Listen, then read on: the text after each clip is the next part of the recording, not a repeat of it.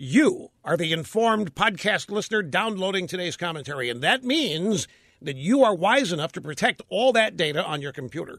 iDrive does that better than anyone. Your data is stored off-site by iDrive in one account for all of your devices. It is safely secured with military-grade encryption with an online key that only you have. Now, iDrive operates in the background while you're busy at work on your computer. Your data is transferred online.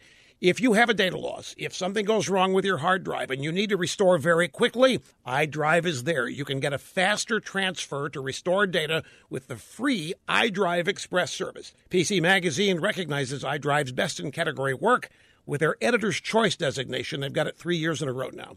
It's the best value with plans starting at just $5.95 a month. Sign up online at iDrive.com. You'll save 50% off your first-year service when you use my name, L. Rushmo, at iDrive.com.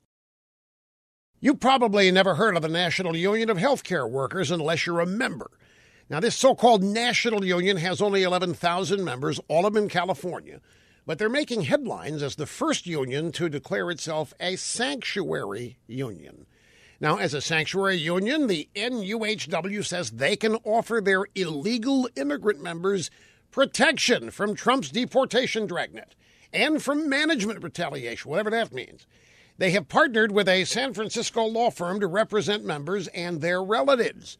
They say their mission is also to educate members how to hinder federal agents from determining their immigration status. The union is also trying to convince the hospitals and clinics and nursing homes where their members work to help shelter illegal immigrants who are patients and caregivers.